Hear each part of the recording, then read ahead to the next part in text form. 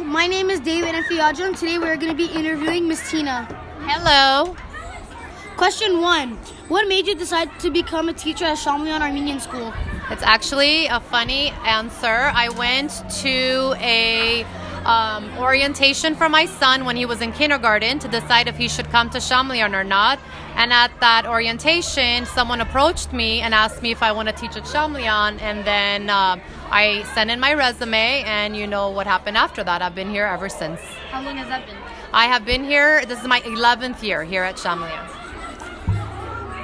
What made you decide to teach your specific subject?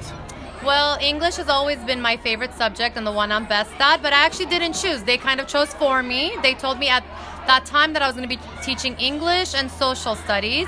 Social studies didn't come as naturally to me, but I did it. But I'd have to take the book home sometimes to study what I'm going to teach the next day. But English just comes very naturally to me. Do you enjoy your time at Chamelon? I absolutely love my time at Chamelon. When I wake up in the morning, I don't feel like I'm going to work. I feel like I'm going to hang out with a bunch of cool kids and my friends. What motivates you to teach every day? You all do, the kids. The smiles on your faces and watching you all improve. Thank you so much. Thank you.